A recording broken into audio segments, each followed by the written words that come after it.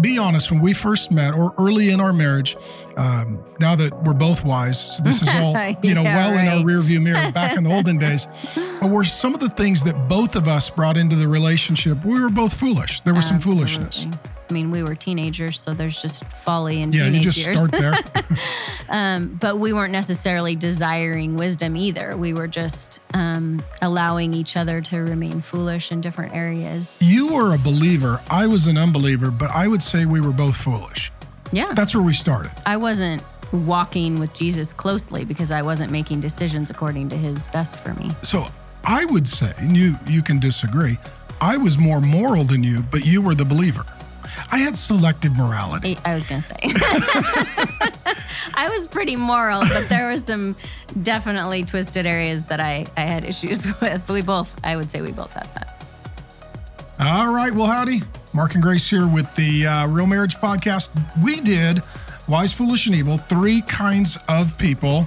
And this is the final episode. If you missed the other ones, you can go back and catch them. And this one is on 6 kinds of relationships. And what we're talking about is, as you enter into the new year, you look at yourself, your relationship, your marriage, maybe relatives, in-laws, outlaws, family, friends, neighbors, co-workers. You treat different people differently, and they decide how you treat them based upon their behavior. So Grace, honey, we're going to get into 6 kinds of relationships. The first is the evil and the evil. Let's say you got 2 people. They're just bad people. Dangerous relationship. What kind of relationship do you have with 2 people that are evil? And every couple knows some other couple. You're like, they are not the kind of people we want to hang out with. But how hard is it when they're relatives or coworkers or neighbors? Well, first of all, you don't have a relationship with them. And if they're family, I give you permission to not have a relationship with them if they're evil. And your name is? Grace. Grace. And you just said you gave them permission to end a relationship with evil people. Because evil people are aligned with the enemy. And Jesus warns us about that and says when the enemy's around, we need to flee from him. So just like that, if they're being empowered by the enemy in their actions and their way of life, we need to flee from that. Now we can pray for them that things would change. We can offer, if they want resources of counselors or anything like that, we can offer that. But to engage in a relationship and put ourselves in harm's way with evil people is unwise. And we talked about the wise person. And so we want to do what's wise in our relationships. So again, 3 kinds of people, wise, foolish, and evil, 6 kinds of relationships. The second one, an evil person with a foolish person leads to an abusive relationship because the evil person takes advantage of, hurts and harms the person that's more foolish. How do you handle a relationship if, let's say you're even you're in a relationship with a family member, or maybe it's one of the kids that you're raising, or your daughter's in the teen years and she's dating the wrong guy.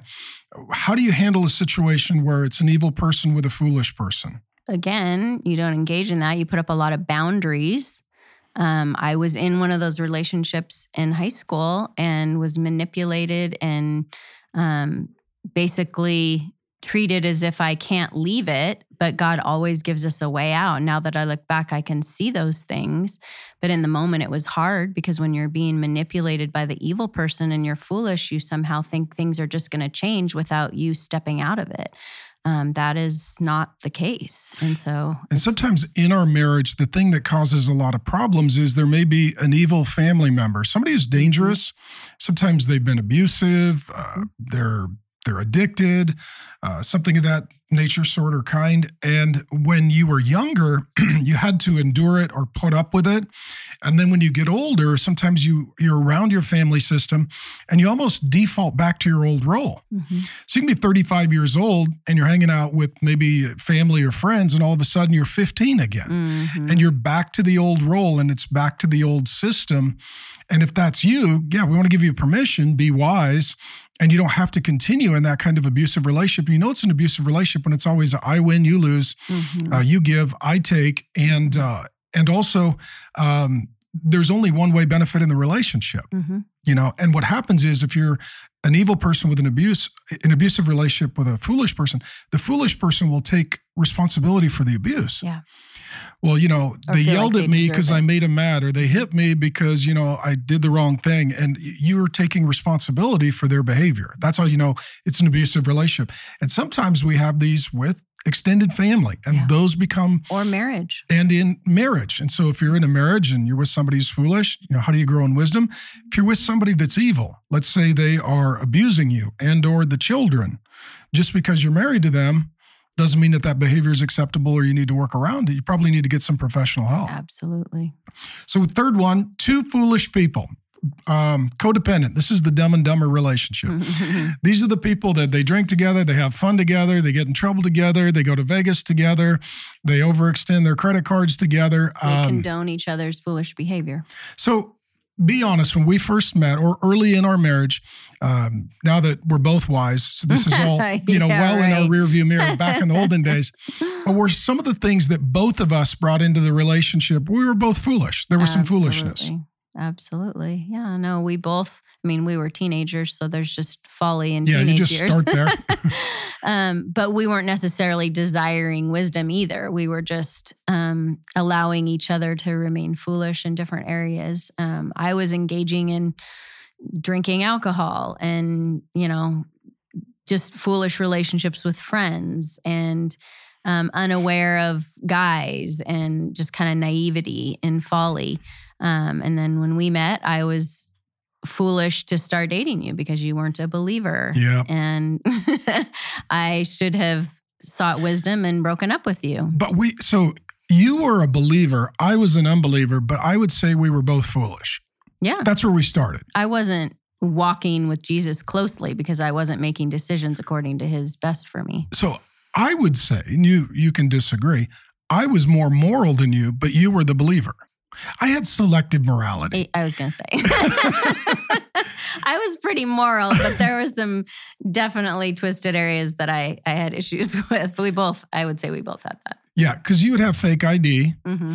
And if somebody upset me, I would punch them. But my justification was always, they upset you. They upset me and they deserved it. So I was, ministering to them. Fake ID, the government shouldn't have, the place shouldn't be allowed to be open, right? Yeah. No, it was I'm a victim. You're a victim. I walked by and got okay, so let's do this. I never asked this question. I knew you had a fake ID when we were dating in high school. We were both foolish. Where did you get the fake ID? I don't know if I ever asked that. Downtown. We went and had it made. Like just a store that we went in and they made fake ID. Really? Yeah. Huh. Okay. That's what the pastor's daughter was doing? Yeah. Okay, great. Okay, so how about foolish? It was wrong. It was wrong. Okay, but we all start in marriage or in our relationship, we start even in dating, with some foolishness. Absolutely. With some foolishness. And sometimes our foolishness collides and we've got kind of a codependent, unhealthy relationship. We're not helping one another get out of the foolishness. We just sort of enable one another in the foolishness. And if we don't want to change, then we especially enable each other because then we don't have to change. So these are couples that, they kind of cover for each other, but they're not really improving one another. Okay, number 4, a foolish person and a wise person is more like a parental relationship. One's the adult, one's the child more. So explain what that looks like in a marriage when either the husband or the wife is more like the wise, responsible one. The spouse is like the foolish, irresponsible one. It becomes more of a parental relationship. Yeah, scripturally, the story of Nabal probably. Yeah, tell him story of Nabal. His name means idiot in the Old Testament Hebrew.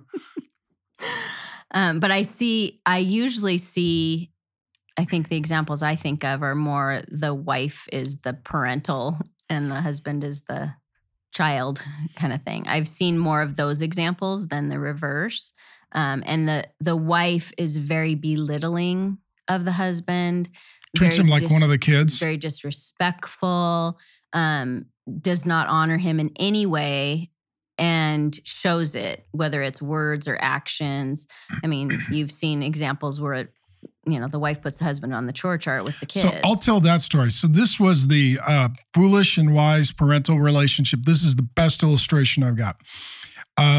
moral of the story is never invite your pastor to your house. That's the moral of the story. So somebody invited, this was years ago when I was young and had bangs and hope. It was a long time ago.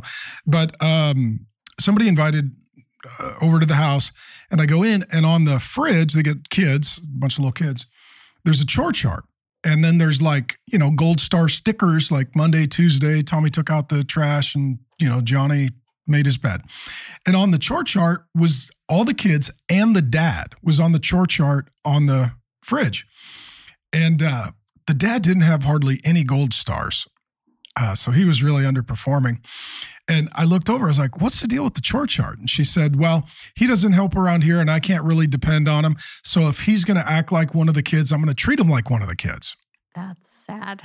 Well, I'm sure that their intimacy was off the charts. Oh, my goodness. I'm sure that was... that would be weird. Yeah, that would be super weird. And so I looked at him, I was like, sir, you do know you're a grown man. I mean, this is your house. Yeah. But he had acted irresponsibly, and she flipped the mom switch on him and became his mother. Yeah. But no woman ultimately wants to do that, but they give in to that when they feel like nothing's going to change or when they're not trusting the Lord to change things. And so they become the responsible, seemingly responsible, but totally ungodly person in the relationship.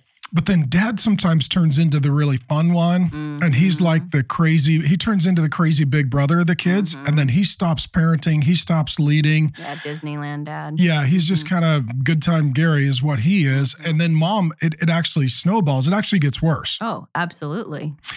Can a woman be attracted to a man that she doesn't respect and she thinks is foolish and irresponsible? I mean, it's pretty rare. It's kind of like, can a husband be attracted to a woman that's unloving? And nagging. It's pretty hard. Yeah. But it takes God changing each of those people. It's possible. Absolutely. But they need to change. So a parental relationship is not a marital relationship. No. And at some point, the one who's kind of the responsible one, they get very embittered and resentful. And as you add kids and responsibilities and needs, they're more frustrated. And then the one who is less responsible and feels more like they're one of the kids or being parented, they become very resentful. They become very distant, and they find the relationship really unattractive. Yeah. And what happens then is it deteriorates because then you're not having emotional, physical, spiritual intimacy as peers. It's an ineffective, unhealthy relationship. But I think it's actually quite common. And I think sometimes people that are Christians, they'll get attracted to somebody who's foolish and needy. They'll think that it's a ministry to help them. And it's kind of cute until you're married, and then you need them to catch up and grow up. And then when you add kids, it becomes a crisis because you're like, I need help with the kids. I don't need you to be one of the kids. Right. And if people are in their best behavior when they're dating. And so if you feel like you're having to pick up after them, I'm talking about like in every way of their life, when you're dating, then it will not get better. You're not going to be able to fix them in marriage. You want to get into a relationship that's helping you both become stronger, challenging you in good ways, and walking with Jesus. But if it's not, then you're going to be enabling each other in one way or another. And you'll get just disgusted with each other eventually. Next one, number 5, a wise person and an evil person. That's a distant relationship. The wise person says there's boundaries, there's consequences, and the evil person is going to continually try and cross those boundaries or test those boundaries. So if you're wanting to grow in wisdom, if either of you has in your relational orbit somebody who's evil, they're dangerous. Maybe this is an ex-boyfriend or girlfriend or an ex-husband or wife or somebody at work that's very flirtatious and out of line, or a relative that is just not well. They're mentally unwell, they're addicted, abusive, whatever the case may be, dangerous, demanding, domineering, those kinds of things.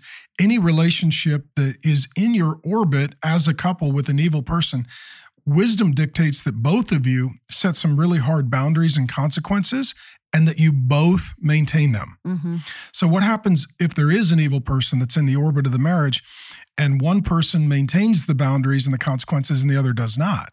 They're going to get hurt and harmed. Yeah, because at that point, it feels like, man, you are siding with them against me.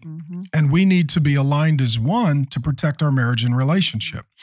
But this is where sometimes people will manipulate, or family members will find their way in and they'll cause division. And Jesus says, a house divided can't stand. Unless you stand together, you're gonna fall apart. That's just the way it works. You can't be one united in marriage as one if one of you is evil and one of you is wise. So is it okay for the husband and wife to have the line item veto on who is evil in their relationships? Is it okay for the husband to say, honey, that gal, I don't like her, I don't trust her?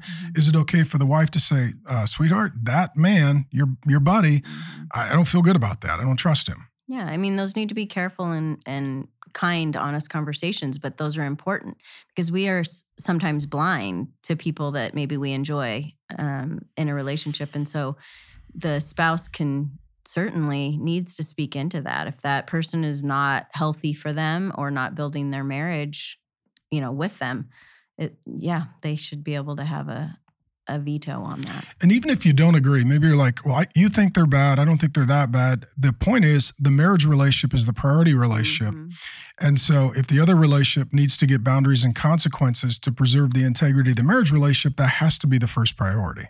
And I think you said during the evil, episode, you talked about if your spouse is saying that about everyone, obviously they're jaded and have some issues. Yeah, they're just bitter and they need help. But if there's certain people that they're like, I just don't have a right feeling about this person, then you need to, at the very least, consider that and pray about it and be willing to divide that relationship. If it's costing you, like you're saying, unity in your marriage, then absolutely you shouldn't be in that. Because oftentimes in a marriage, one person is more discerning than the other. Absolutely. And sometimes one is more discerning and the other is more trusting. Yeah, we've had that.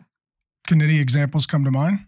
Yeah, I mean, there was a couple early on that was older than us that you really thought they'd be great and helpful in the ministry. And we met with them and I said, there's something off with that wife. Just some of the comments, certain ways she carried herself. And the more we got into it, you didn't agree with me in the beginning, but I spoke up about it and we just kept praying through it. And the more we watched, we saw all the red flags starting to come out and they were evil working together. And Yeah. And so sometimes you don't have to both start with agreement, but you start by listening to your spouse, praying together and see if you don't come to agreement. Yep. So 3 kinds of people, wise, foolish, and evil, 6 kinds of relationships. 2 evil people, an evil person and a foolish person, 2 foolish people, a foolish person, and a wise person, evil person. We'll end with a little bit of hope here in episode 4. 2 wise people, a wise person plus a wise person. That's a safe, loving, healthy, godly relationship. And that's what everyone should be working toward if we are Christians and married. And oftentimes in marriage, we're trying to figure out who's going to win rather than who's going to be wise. Or in an argument, who's right versus who's going to be wise, or who's going to be in charge versus who's going to be wise. So what we want to do for the health of your marriage, we want to pivot your focus, and maybe it's not been this way. What would wisdom dictate? What would be the wise thing to learn? What would be the wise thing to say? What would be the wise thing to do? What would be the wise thing to change? And we all get into these relational struggles and ruts where you just fire up the carnival music and drive around the cul-de-sac. There's certain issues that we don't talk about, or when we do talk about them, they just blow up and we go nowhere because we either act foolishly or in a way that's evil.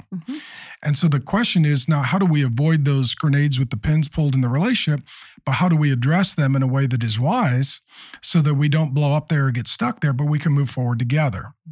And we all start foolish, and all of us has areas in our life that are foolishness, but the goal would be, how do we both pursue wisdom? And the Bible says, he who walks with the wise grows wise. And so what we want for your marriage is walk together as wise people. And walk with the spirit of wisdom and walk with Jesus, who is all wisdom, and surround yourself with wise people. So in closing, babe, as we're wrapping up this little 4-part series on relationships, what can people do as a couple to increase their wisdom? Well, I think, listening to podcasts on EXO marriage is important. Any respected Bible teachers that you know of, that get you in the Word, that get you walking closer to Jesus, knowing God, and bring you closer together, are things that you should be doing on a regular basis, not just when hard stuff comes up. Like if you are walking to pursue wisdom regularly, when stuff blows up, it won't be as big of a deal. You'll know what to do. You'll have wisdom already in your ammunition box to use. You'll have tools.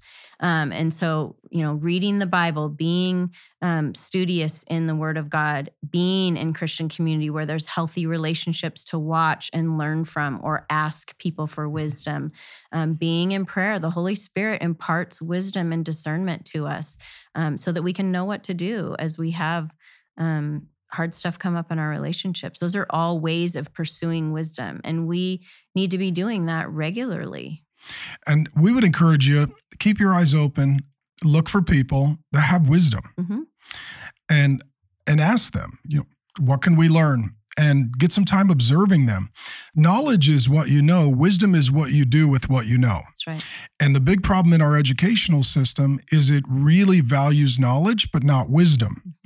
And so people know how to pass tests, but they don't know how to live lives. And so you can graduate, with a master's degree and not know how to balance your checkbook, how to eat a healthy meal, or how to resolve a conflict. Yeah. But you can get a college scholarship because your IQ is high.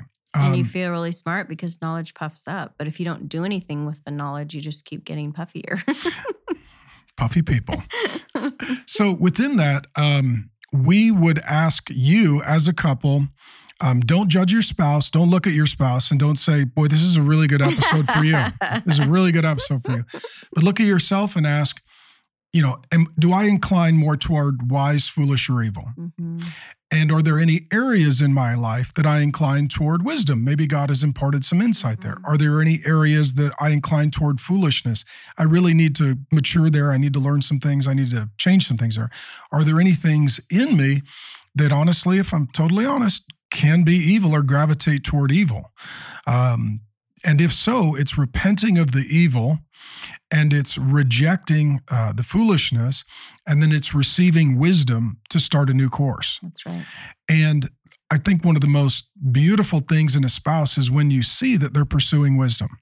They're still trying to learn. They're still trying to grow. They're still willing to change. They're not settled in a rut and saying, well, this is the way I am. You're going to need to work around me. But I want to continue to be the best possible version of me by God's grace. And as you're married to me every year, I want you to get a better version of me. That's right. That's good. And so it's looking for wisdom wherever it may be found. But oftentimes it's found in people. Yeah. Yep. That are walking with Jesus. That are walking with Jesus, because those who walk with the wise grow wise, and those who are walking with Jesus grow in wisdom. Absolutely. And so we would then encourage you as a couple, look at your personal and then also your couple relationships and say, are there any evil people that we need to reset the relationships with?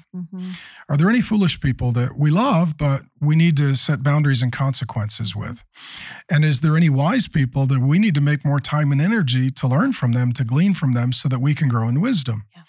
Are there any areas in our relationship when we get into those, one or both of us turns evil or one or both of us turns foolish? And how can we pursue wisdom together? What does wisdom look like? And one of the things that wisdom does, it takes those very sensitive, delicate, explosive issues, and it talks about how to talk about them before you talk about them. Yeah, that's good. It's saying, rather than talking about whatever the issue is, let's talk about how we're going to talk about the issue. And then wisdom sets up the parameters for the conversation to work through some resolution so it just doesn't explode in some fight. And we had some of those issues for years. That we would avoid those issues because we'd start getting foolish, and then over time, maybe double down and get evil and attack and, get self-righteous. And we didn't do a good job of having the talk about how to have the talk. And okay, what are the rules? How do we pray? How are we going to respond? How are we going to work this through?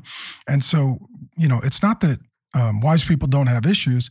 They deal with them differently than evil people and foolish people do. And they work through them rather than making them worse, they make them better. Any final thoughts on growing in wisdom?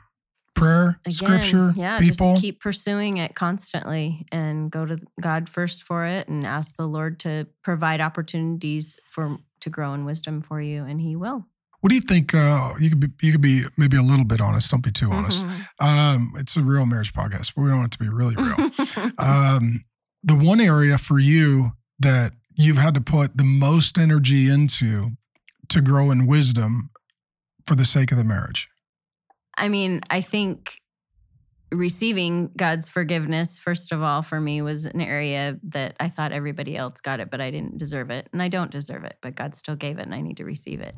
And then being willing to not get defensive when people address things in my life, and receive that and be humble enough to receive and not get hard-hearted, has been something I've had to really grow in wisdom in, because if people care enough to talk to me about something, then I want to receive that. Yeah, for me, I would say forgiveness it took some years. I could understand God forgave me, but then I had a very hard time sharing that gift with others. I didn't mind receiving that gift, but I had a hard time sharing that gift. And I know for many years, I would keep a record of wrongs. And, the Bible says in Corinthians that love doesn't keep a record of wrongs, but I would. So anytime when we'd have certain arguments or fights, it wasn't like we were starting there. I would go back to the beginning and lay out the case. And so I was a case builder. So I'd be like, okay, we're just adding this to the file. Here's the next page in the book. And for you, it felt utterly hopeless because I would say, it's like you're already starting at a deficit and it's just waiting for another failure to add to the narrative. Yeah. And so for me, that was foolishness that then led to evil, because the way it felt for you was you're living in an environment where there's not forgiveness, there's not grace, and there's not permission to be imperfect, which creates a real sense of hopelessness, but also anxiety. Like, I've got to get everything right. Otherwise, we're going to revisit everything up until this point and then add this to the list. And so I apologize for that. And we would just encourage you. What does wisdom look like for you? What does wisdom look like for you in your relationship with God, in your relationship with your spouse, in your relationship with your kids, if you have them, your relationship with your friends, your relationship with your extended family? And to take as much energy as you possibly can, invest it in becoming wise and investing in wise people. And as Grace said, we give you permission with certain people. You can either end the relationship or have some strong boundaries and consequences around it for the sake of wisdom and health. Would you be willing to close our little 4-part episode for them, best friend? Yeah, absolutely. Dear Lord, thank you that you give us categories of relationships in the Word, that you show us even in Proverbs, wise, foolish, and evil, and that's a warning so that we don't have to get caught up in those unhealthy relationships. So Lord, I pray that you would give us wisdom in our relationships outside of marriage and inside of marriage, so that we are building our oneness in marriage and working toward a deeper relationship with you at the center.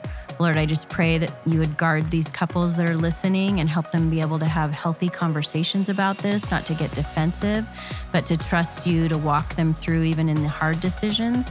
And Lord, just watch over them and help them learn what it looks like to be one with you first and then with each other. In Jesus' name, amen.